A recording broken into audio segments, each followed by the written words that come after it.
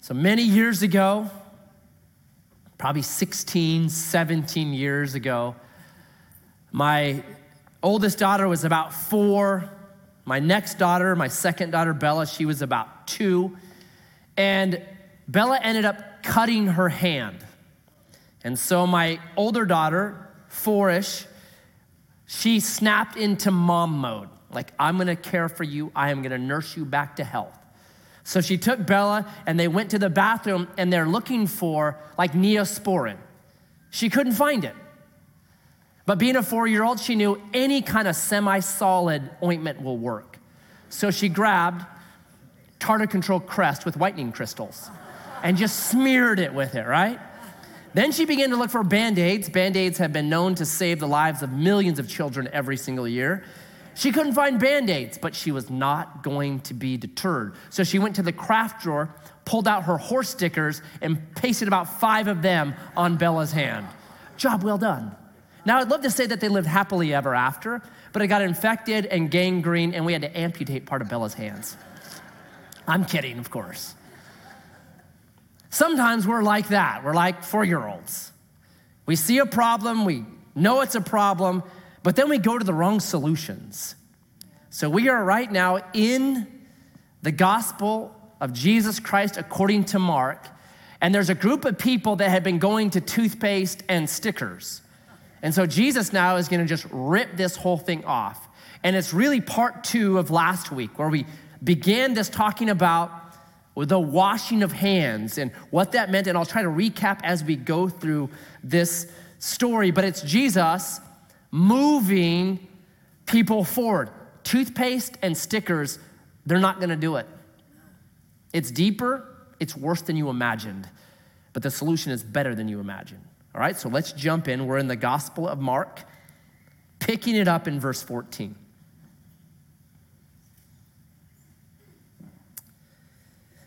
And he called the people to him again and said to them, "Hear me, all of you, and understand. There is nothing outside a person that by going into him can defile him.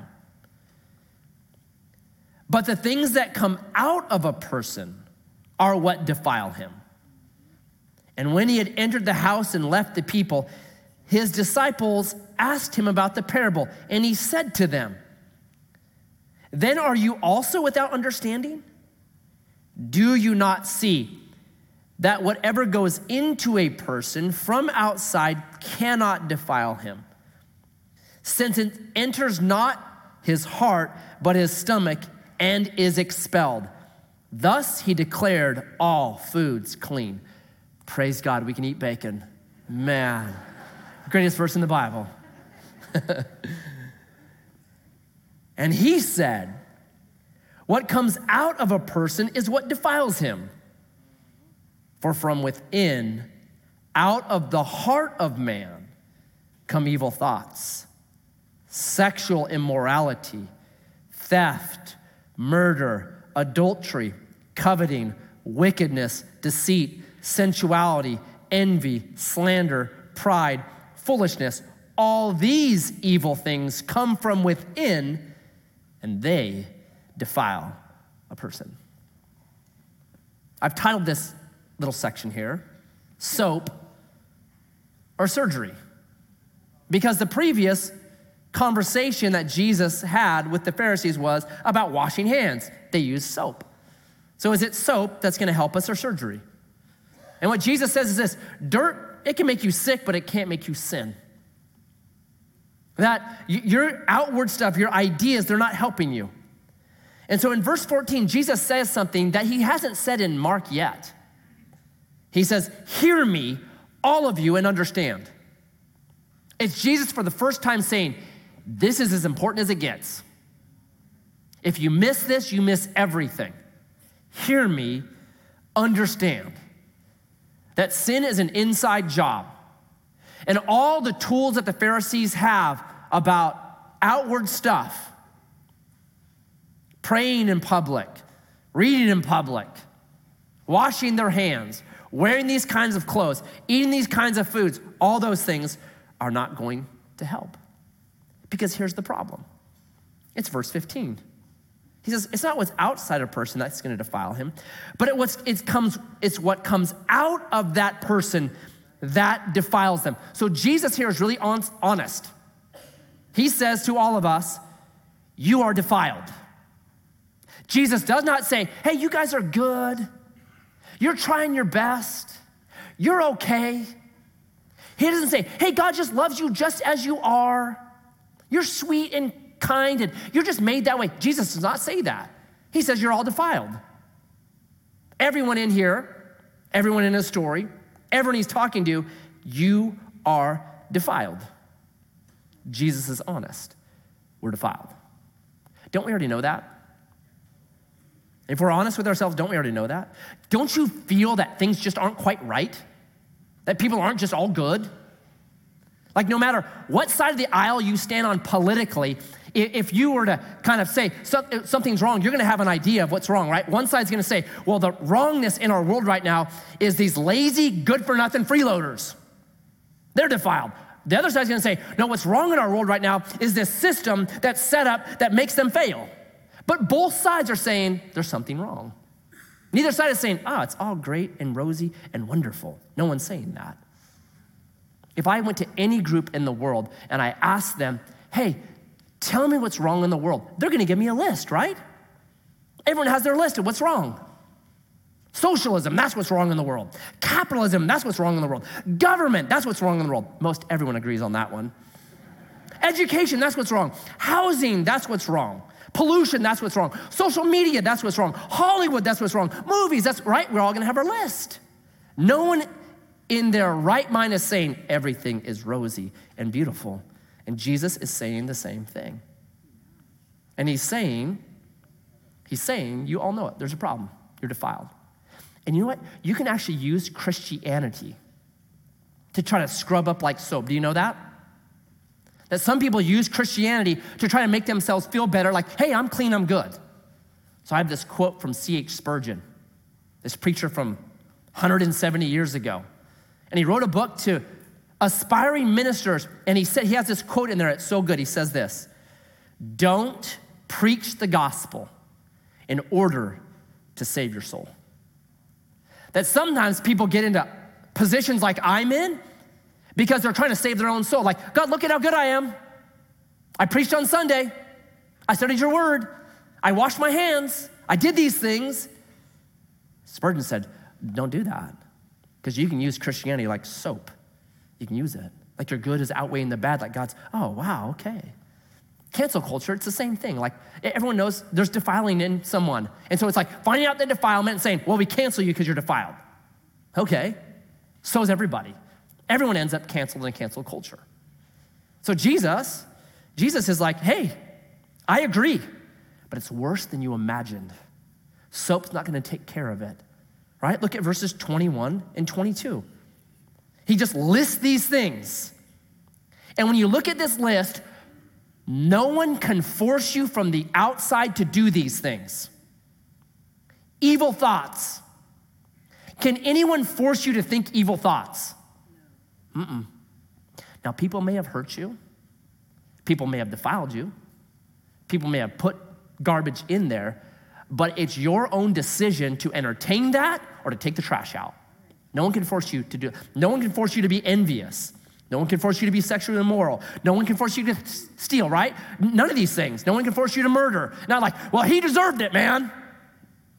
Right? Well, I'm sexually immoral because they dress like that. No, this comes from within you, that you are defiled.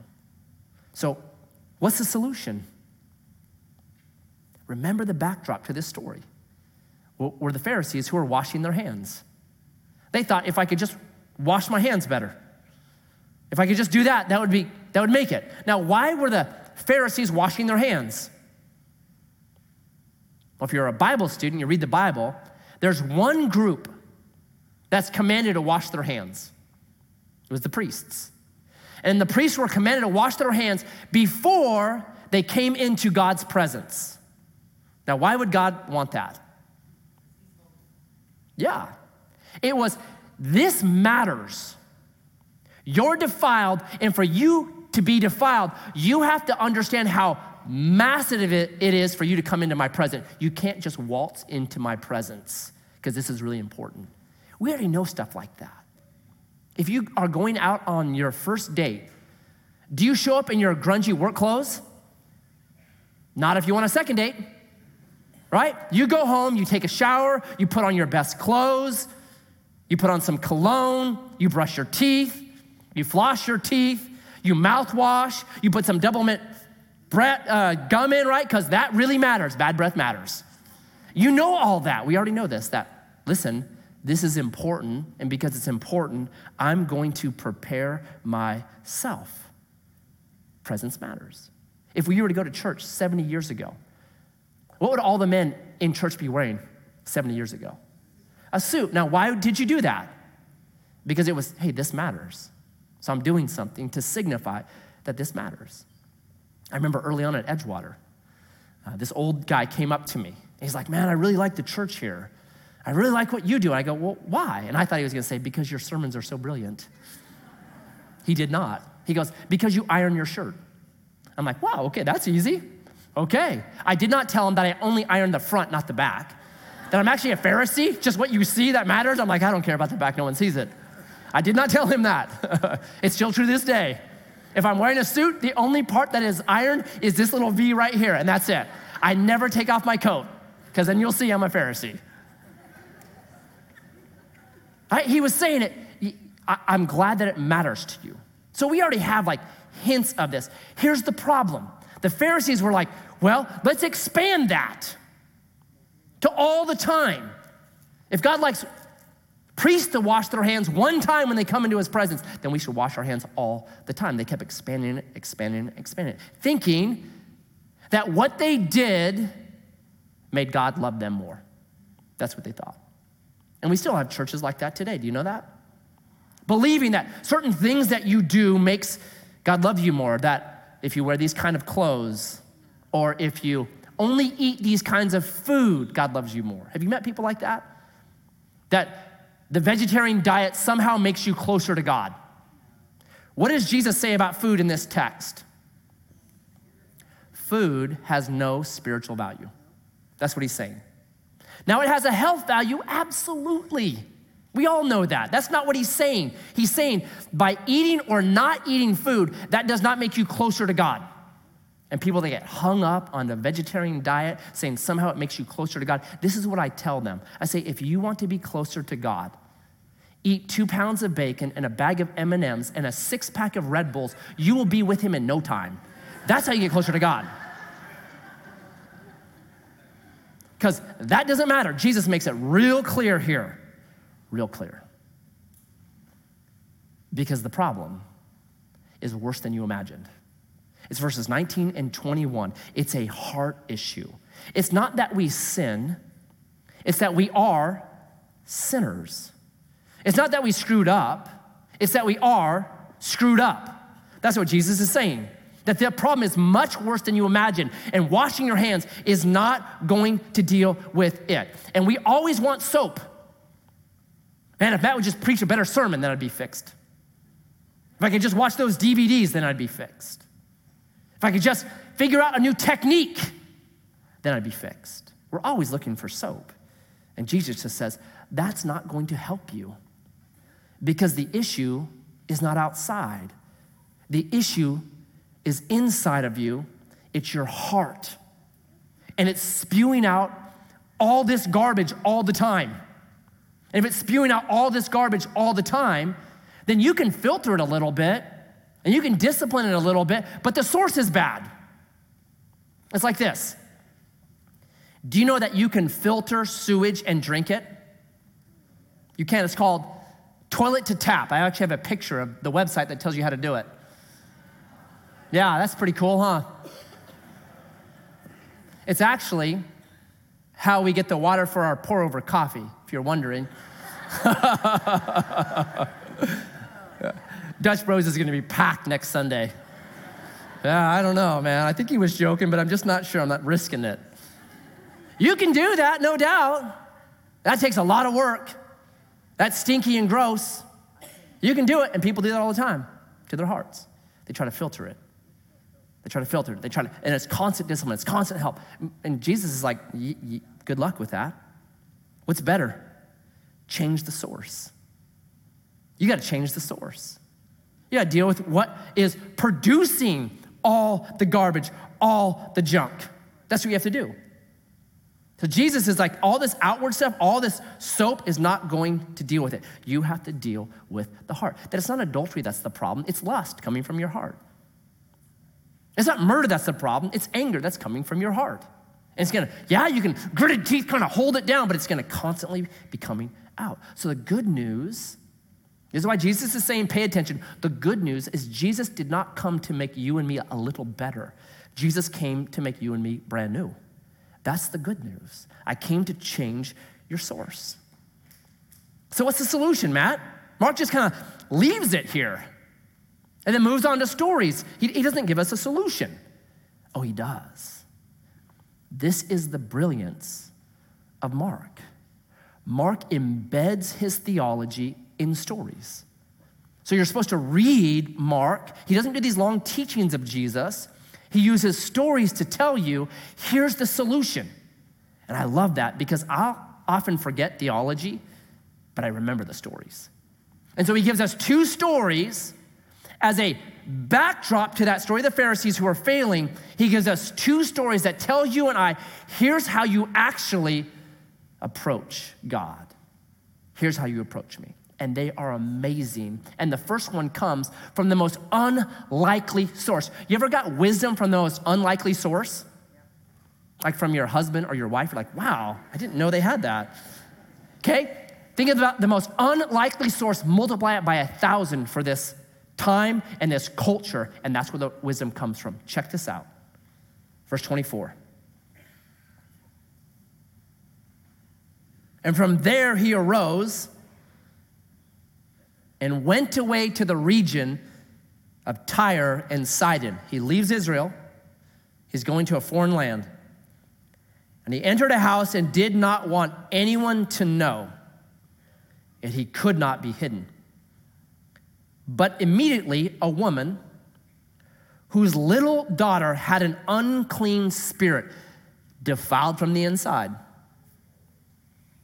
heard of him and came and fell down at his feet.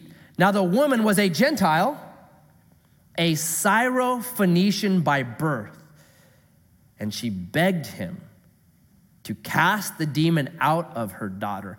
And he said to her, let the children be fed first, for it is not right to take the children's bread and throw it to the dogs. But she answered him, yes, Lord. Yet even the dogs under the table eat the children's crumbs. And he said to her, for this statement, you may go your way. The demon has left your daughter. And she went home and found the child lying in a bed and the demon gone. I title this, Ode or a Bonus. Ode or bonus. Do we earn it by hand washing? Or is it a gift? The backdrop to all this is that story we did last Sunday of the Pharisees. The Pharisees were the ultimate insiders. They had the temple, they had the Torah, they had the prophets, they had the promised land, they dressed right, they ate right, they looked right, they were ultimate insiders. When they come to Jesus, these insiders do, and they ask Jesus about the washing of hands. And Jesus responds in the strongest rebuke in Mark. He says, you mom and dad dishonoring, commandment breaking, empty worshiping hypocrites. Strongest rebuke, like takes them out. Why did he respond that way? Because the Pharisees believed by their hand washings that now God owed them something. God, you owe me it. I've done what I'm supposed to do. Now give me the goods. That's why. And Jesus goes unhinged on them. And we get the rest of this. People still have that idea in their head. So when I meet somebody at Edgewater for the first time and I don't know where they land theologically, I'll ask them 2 questions. And based on their answer to these 2 questions, I can figure out where they land theologically. The first question is, does God love you? The second question is, if he does, why? Your answer to those 2 questions tell me where you're at. And I've had all kinds of answers. Yeah, God loves me. Okay, why? Because I'm a good husband. Because I'm a good person. Because I donated a kidney. My favorite was this. Yeah, God loves me because I put $100 in the offering basket. I'm like, well, that doesn't make God love you. I love you, thank you. God doesn't. And it's all hand washing. It's all God owes me something because I did this or I did not do that. That's it. So the Pharisees believed that. God owes me. So God, you better drop the goods to me because I've done it. Drop it. Now there are 2 giant ways to miss Jesus.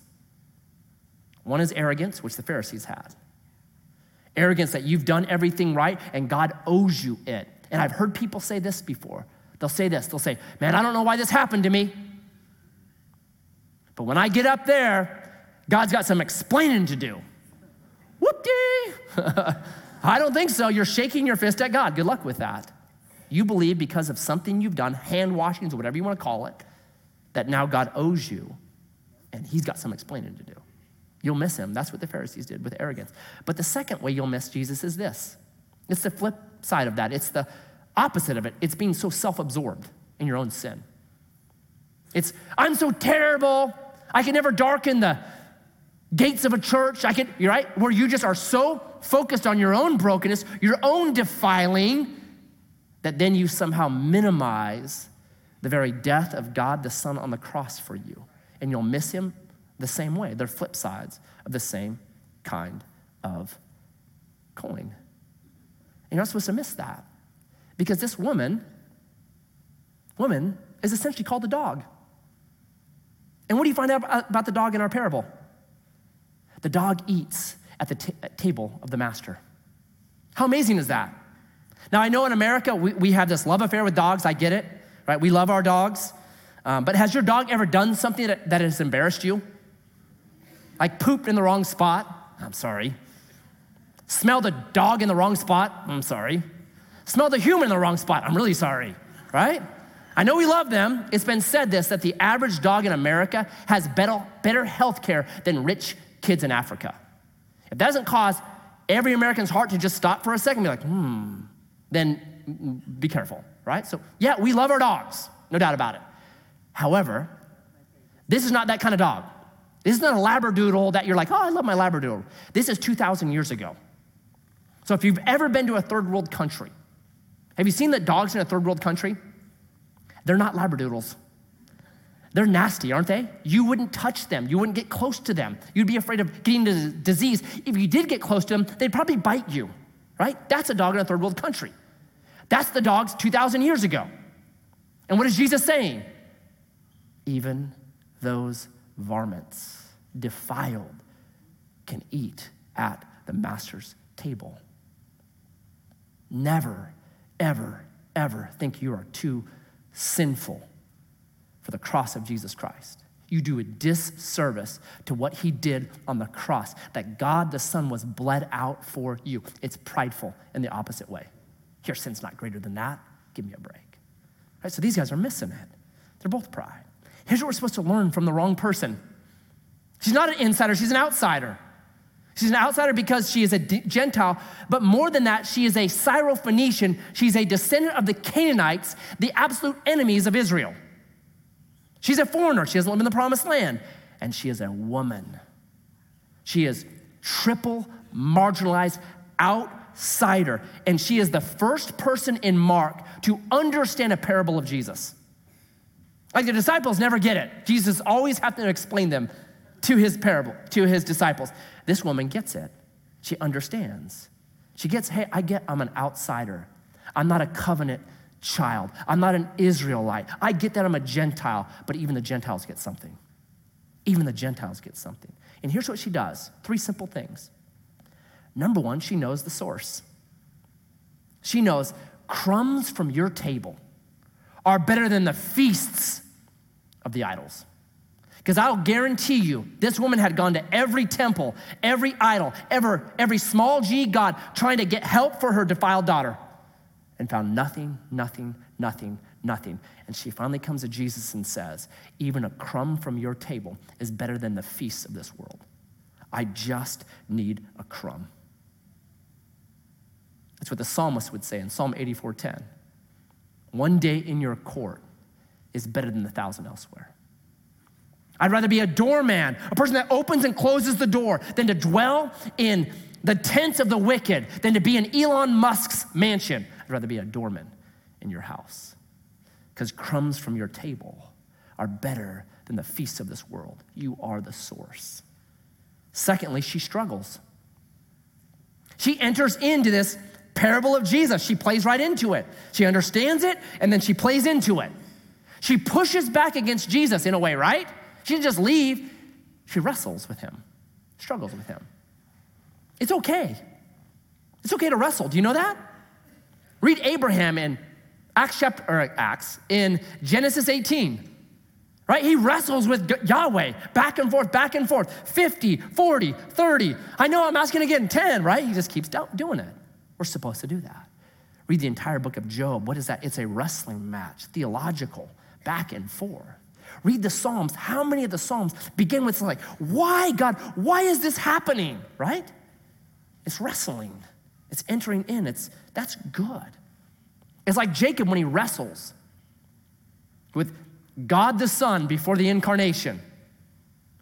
And what does he say? He grabs a hold of him, and what does he say? I won't let you go until you bless me. That's what this woman is doing. I'm not going to let you go until you bless me, until the defilement of my daughter is gone, right? I love that. And then thirdly, it's a bonus. This is not owed, it's a bonus.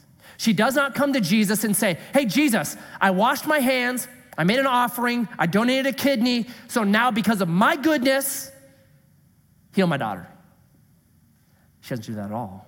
She does not come based on her goodness. She says, I'm a dog. I don't deserve anything. I just want a crumb because you are good. She comes knowing this is a bonus. This is a gift. I'm coming wanting a gift from you. I don't deserve it. I know I'm an outsider. Nothing have I done that deserves this. And Jesus' response is brilliant. For this statement, you may go your way. The demon has left your daughter. Oh, that we'd learn never to demand something from God based on our own stuff. That we'd always come to him, not with arrogance like the Pharisees, not with self-absorbed, I'm so defiled. We're supposed to come to God like kids, like his sons and daughters. If you have kids, you know this. Your kids will unabashedly ask you for anything, right? Like one of my sons a couple months ago or a month ago, whatever, said, Dad, you know what we should do? I said, what? He said, we should buy an airplane. And here's the really sad part. I'm like, yes, we should. How do we work that now? It's for the Lord. It's for his glory, right? That's it. Like, let's get an airplane. That's what kids do. That's what kids. So she's the example. How brilliant is this story? She's the antithesis of the Pharisee. She doesn't come demanding. She doesn't come because I washed up. She comes knowing I don't deserve anything. I just want a crumb from your table. And Jesus says, that's it. That's it. I love Mark, man. I'm telling you, I could spend 5 years in this book. I'm trying to speed through it so we don't get drugged down by just like me. So brilliant. But there's one more story. The second story gives us just as much information about how we're supposed to approach our God. Check this out, and I'll do it quickly. Verse 31. Then he returned from the region of Tyre and went through Sidon to the Sea of Galilee. In the region of the Decapolis, going to be real important, that region, for our next story in chapter 8. And they brought to him a man who was deaf and had a speech impediment. And they begged him to lay his hand on him. And taking him aside from the crowd privately, he put his fingers into his ears, and after spitting, touched his tongue. And looking up to heaven, he sighed and said to them, Ephphatha, that is, be opened. And his ears were opened, and his tongue was released, and he spoke plainly. And Jesus charged them to tell no one, but the more he charged them, the more zealously they proclaimed it. And they were astonished beyond measure, saying, he has done all things well. He makes the deaf hear and the mute speak. I titled this, Lion or Lamb? Lion or lamb? Remember how chapter 7 begins. The Pharisees, the one that believed that God owed them something, come to Jesus with the hand-washing conversation. Jesus has a very strong rebuke of them. That is the lion roaring. The lion roars right then. Jesus is like, I'm not having any of this. He roars at them. Now we have this other story. Verse 32 says, they brought this deaf and mute person to Jesus. I love the theys.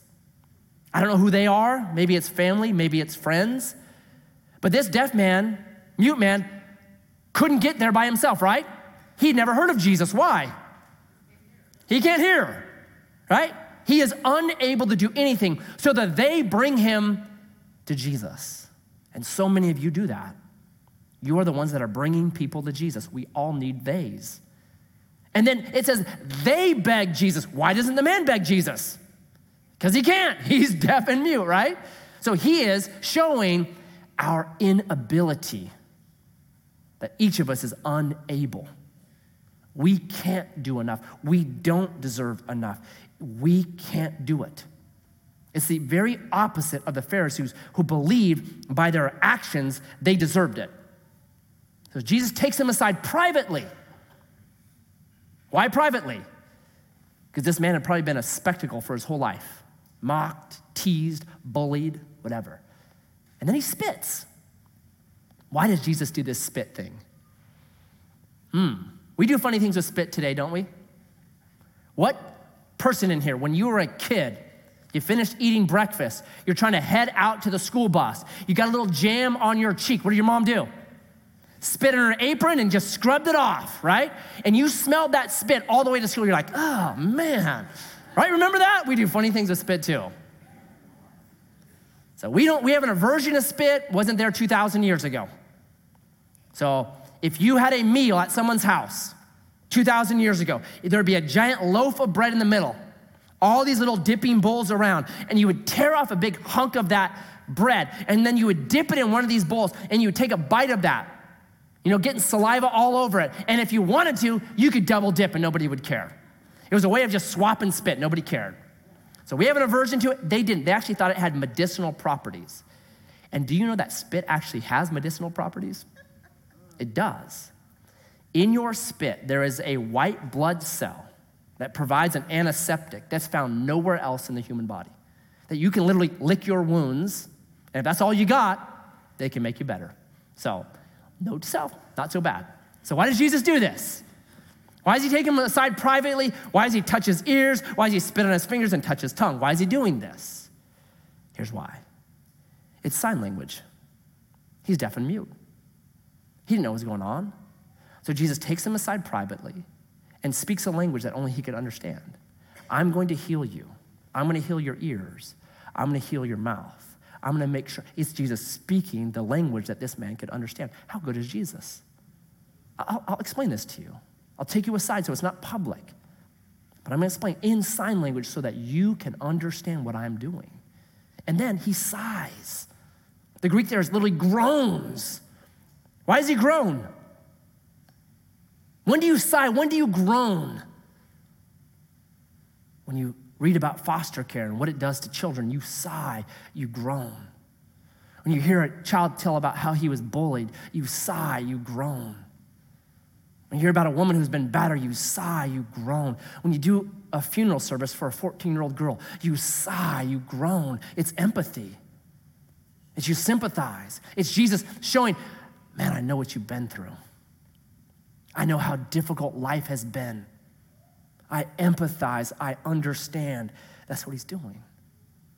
It's Emmanuel, God with us. Jesus entering into this man's story. I'll be your healing. I'll be your cure.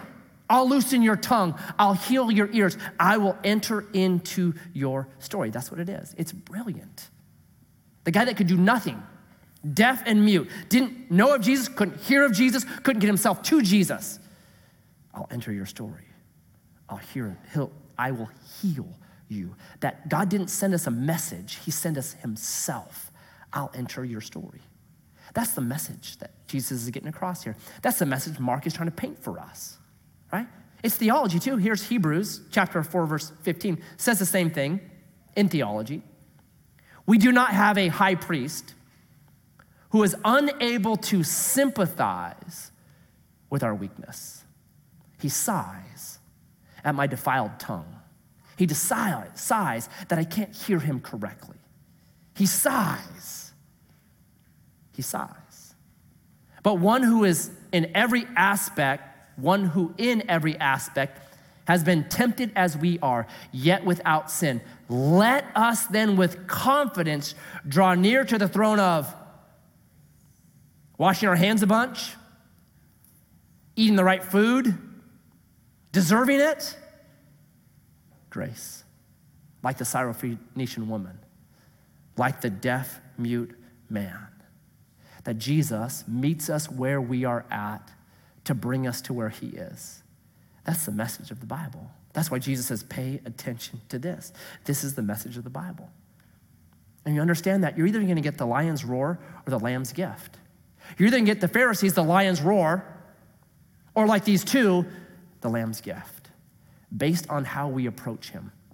On our goodness, how great we've been, or no, how great he is. Like kids asking for an airplane. That's how we're supposed to approach him. That's why every Sunday we come to the table. Because it forces me and it forces us to say,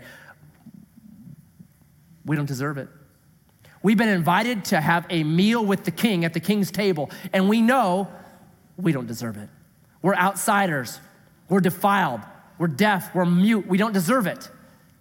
But wow, because of his grace, we're able to come boldly with confidence and eat a meal with the king. And so Jesus today,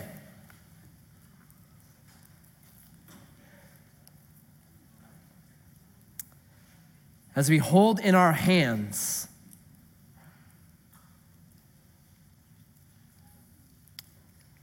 your broken body,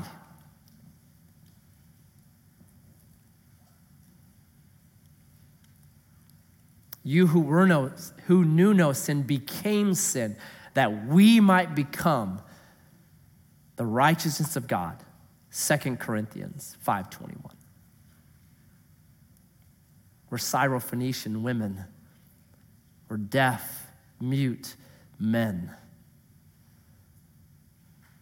And you came to us, absorbed. We sinned our sins violently into you on the cross, and you absorbed them and said, Father, forgive them, because they know not what they do.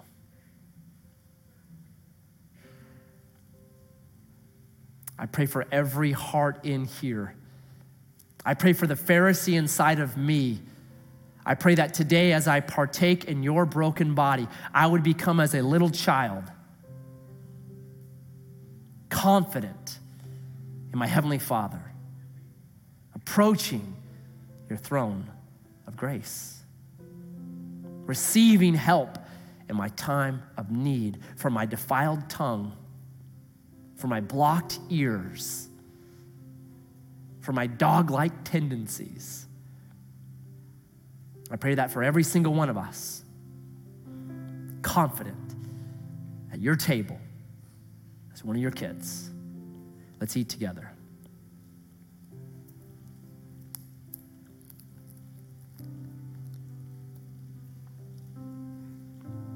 And your greatest gift met our deepest need on the cross, that you forgave us.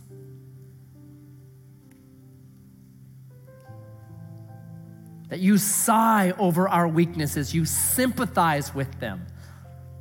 Hebrews 4:15.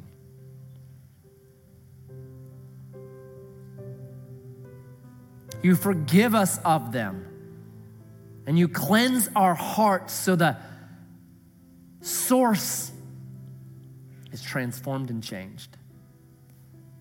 And so we bring our bad tongues and deaf ears to you today and pray that you would heal us and send us out with new hearts, renewed spirits, cleansed by your power. Let's drink together. Amen.